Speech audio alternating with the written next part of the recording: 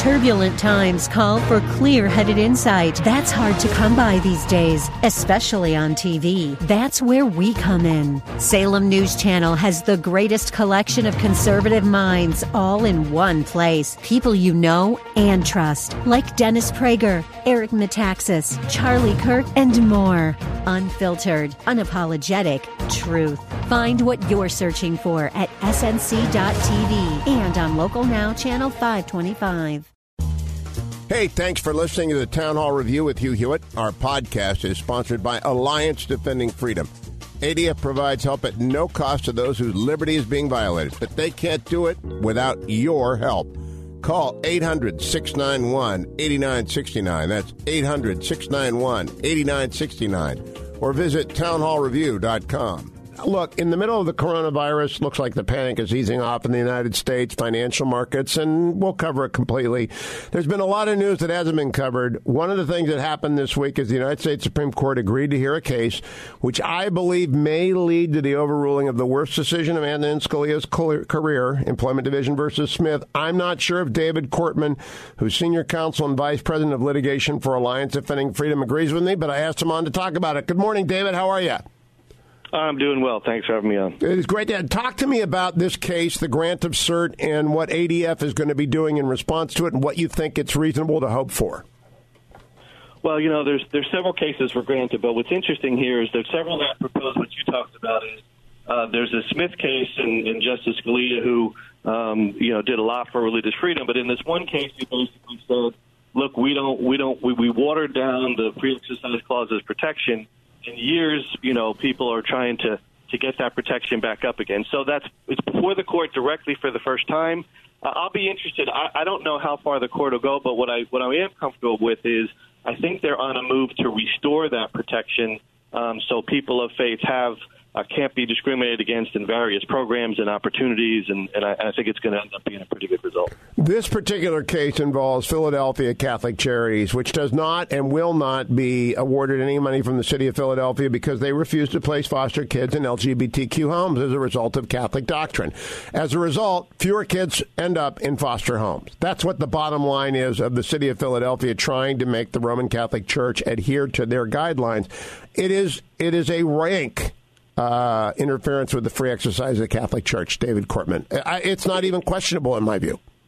It is, and what's interesting is ADF also have several cases in New York and Michigan dealing with the same exact thing.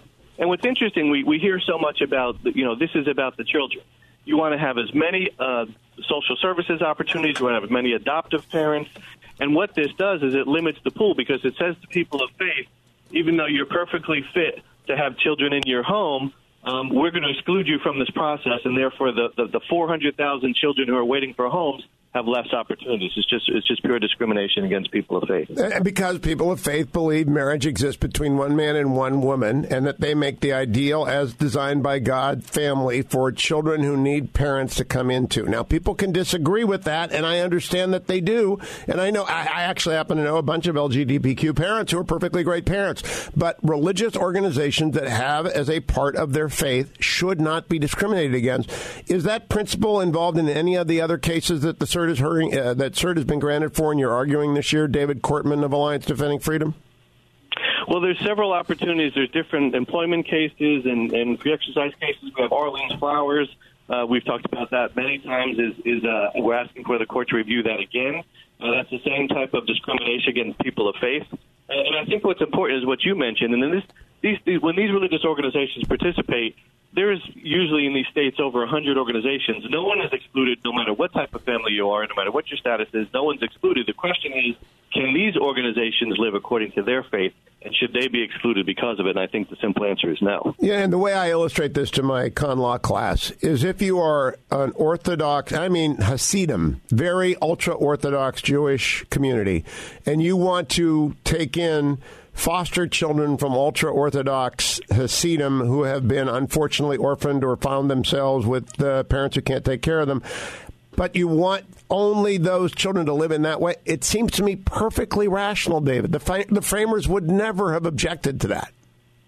Well, even going a step further, when you are of a specific faith, people only want to deal with people who know what that faith is, who can talk about that faith. You talk about whether you're Jewish, Muslim, Buddhist, it doesn't matter. But in like Catholic Charities, for example, they go into the Catholic churches to try to get foster parents to say, hey, this is what the Lord would have us do. This is what the Bible says. They speak their language. They're the only folks they may work with. So if you take them out of the system, you're limiting not only the amount of kids that can be placed, but the amount of families able to adopt and foster. It is just rank religious discrimination. You're going to be busy this year, David Cortman. How many times are you going to be up at the court? We've got several pending. We're hoping to hear pretty soon, so we'll see. All right, keep us posted. David Cortman from Alliance Defending Freedom. Follow Alliance Defending Freedom on Twitter. Make sure you support their excellent work. They represent everyone of every faith. Whenever that faith is discriminated against by the government, they're there to protect your First Amendment free exercise rights and to do so respectful of the prohibition on establishments of religion. They are fully invested in the first freedoms. Even in the middle of all this news, I'm so glad to have them on and make sure that people don't forget there are other long-standing issues. The market panic will pass, indeed. Hey, thanks for listening to the Town Hall Review with Hugh Hewitt. Our podcast is sponsored by Alliance Defending Freedom. ADF provides help at no cost to those whose liberty is being violated, but they can't do it without your help. Call 800-691-8969. That's 800-691-8969. Or visit townhallreview.com.